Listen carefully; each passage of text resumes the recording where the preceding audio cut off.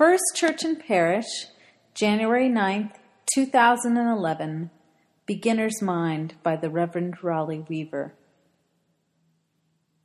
As many of you know, I spent the week after Christmas with my father as he was recovering from heart surgery. Most of my visit was focused on teaching him new tricks. We've all heard that saying, you can't teach an old dog new tricks, but despite my father's age and innate resistance, I set about last week to teach him better eating habits that might improve his overall health and help him feel better for the rest of his life. As you can imagine, this reversal of daughter as being the teacher and the father being the student was not seamlessly navigated. Simply put, my father has been taking care of himself quite well for many years, and despite the recently found heart blockages, he has had little evidence that the food he has been eating has caused him much discomfort. So our first hurdle was to answer the question, why change? For this, I had books and information to back up instruction. The first, Heart Healthy and Diabetes-Free Cookbook, and the second, How to Reverse and Prevent Heart Disease. These books I offered as Christmas presents, but then used throughout the week to make my case. For instance, my telling him that he needed to stop eating sugar so much and simple carbohydrates and eat more vegetables and less fruit made very little sense to my father, who had been watching his fat and calories for years. But pulling out a passage in the American Heart Association, which explained the relationship between sugars and simple carbohydrates and the development of cholesterol in our liver, helped to make my point. I bring this up because I am certain a beginner's mind might have been helpful to us in this situation. If my father had been able to approach eating as if he were learning it for the first time, he would have had no cause to resist any new information I was trying to provide. For the most part, though, the cooking was new to my dad, and so when teaching him to use the wok and chop vegetables for soup, he watched intently with little judgment, taking in what I had to offer, often noticing details that my own self-interested and more culinary-educated mind did not. At one point, while teaching my father to make a low-fat split-pea soup, he suggested that I chop the chicken pieces a bit smaller for easier chewing. I resisted because, to my expert senses, the chicken was adequately cut, and I felt rise within me an annoyance at his suggestion. What I was feeling was my own self-interest. Here I am doing my father a favor, and all he can do is find fault, I thought. After a few days of self-reflection, I recognized that my own need to be in the teacher role and my own expectations of getting it right acted as impediments to seeing my father's own growth as a cook in noticing the details of preparation. This is one example of what Shinru Suzuki Roshi is talking about when he describes the difference between beginner's mind and the expert's mind. Building from experience and learning from others is helpful, but if we glorify teaching over practice, it is easy to allow our expectations to diminish our new learning. What I can admit now and could not admit in that moment is that taking the time to cut the chicken smaller improved the quality of the soup and made it better for both of us.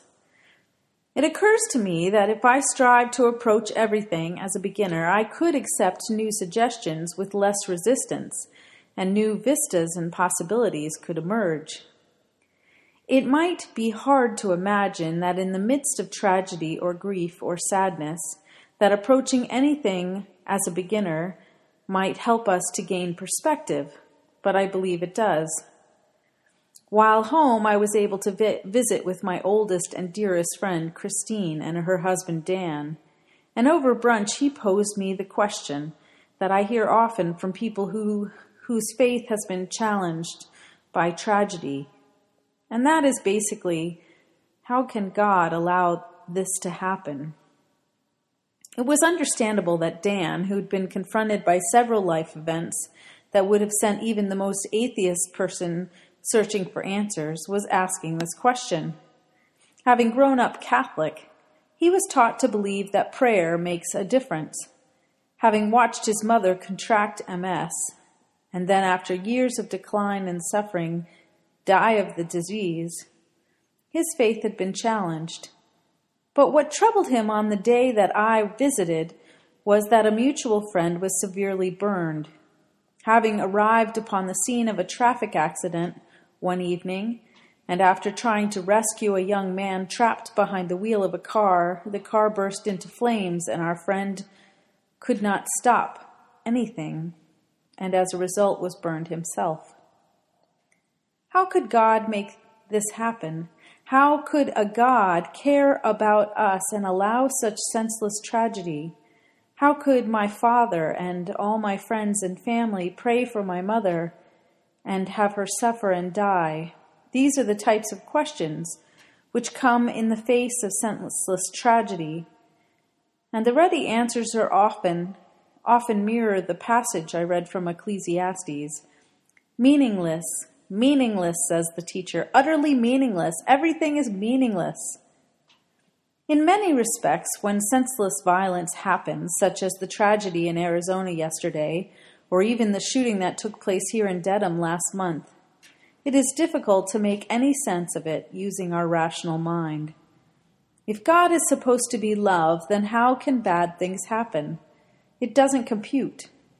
When life does not make sense, our minds naturally begin comparing our life events in search of meaning. From a Buddhist and Taoist perspective, this is when our mind monkey or monkey mind takes over. Our monkey mind is the unsettled, restless, capricious, whimsical, fanciful, inconsistent, confused, indecisive, uncontrollable mind, which is quite contrary to the beginner's mind. This would explain why generally agnostic people find themselves praying to God when bad things happen.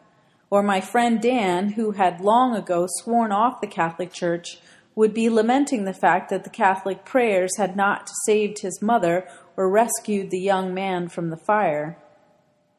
Another way to describe this tendency of our minds in times of crisis might include what Albert Ellis, the behavioral psychologist who developed the concept of rational behavioral therapy, coined awfulizing, which is really a tendency of our minds to magnify or lump together the negative events in our lives. In other words, when life events become too difficult or painful to make sense of, we awfulize or pile our negative experiences together in order to make sense of them. In times of senseless tragedy, and when we are in our classifying and sorting expert mind, it is also natural and more efficient to stereotype instead of look at individuals directly. Instead of recognizing my father's increasing comfort in the kitchen, my distress when he suggested we cut the chicken smaller led my monkey mind to thinking, my father always tells me what to do. In the same way, my friend Dan, in his distress, stereotyped prayer as bad, and bad things happen, so life is meaningless.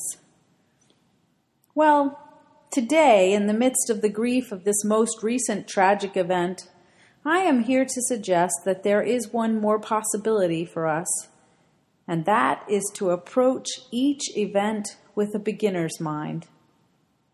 There are pros and cons to this, of course, but the biggest pro I can think of to shifting our posture to a beginner in the new year is that it frees us from the baggage of past years. The beginner has no baggage at all, but approaches every situation with a fresh heart and mind.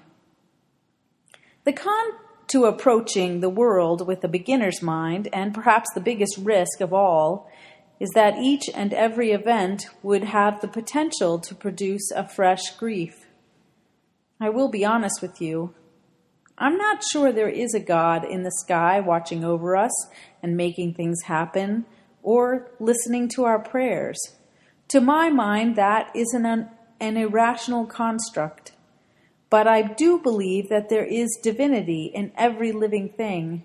And what I told my friend Dan when he asked, and what I tell you now today, is that I imagine that the divine in all life approaches everything with newness. Fred Craddock, who is a famous UCC preacher, once said that it is not that God is watching over and protecting us, but that God is moaning along with us. If our sense of beginner's mind extends to the divine in life, then the divine in life is just as present within my defensive attempts to teach my father to cook, as it is in my father's increased ability to make suggestions in the kitchen. The divine in life is with Dan's mother as she dies, and equally present in the hearts of those who pray for her. Equally with the man who attempted to rescue the boy from the car fire, and also in the fire with the boy. The challenge is to keep our hearts wide open in the midst of all that life throws our way, the good and the bad. To do that, Zen Buddhists suggest we approach each situation with right posture. One way to attain right posture is to adjust the way we sit in meditation, but another is to wake up to our worldview and how we respond to the world, to avoid awfulizing and stereotyping in the midst of difficult life events, and to approach everything with a beginner's mind. In the coming year, I hope you will join with me in the quest to approach each moment as new. To start at the very beginning, let us imagine how this concept of beginner's mind might change your life. If your ears and heart could truly be open to everything as though it were new in this new year, what might shift in your life?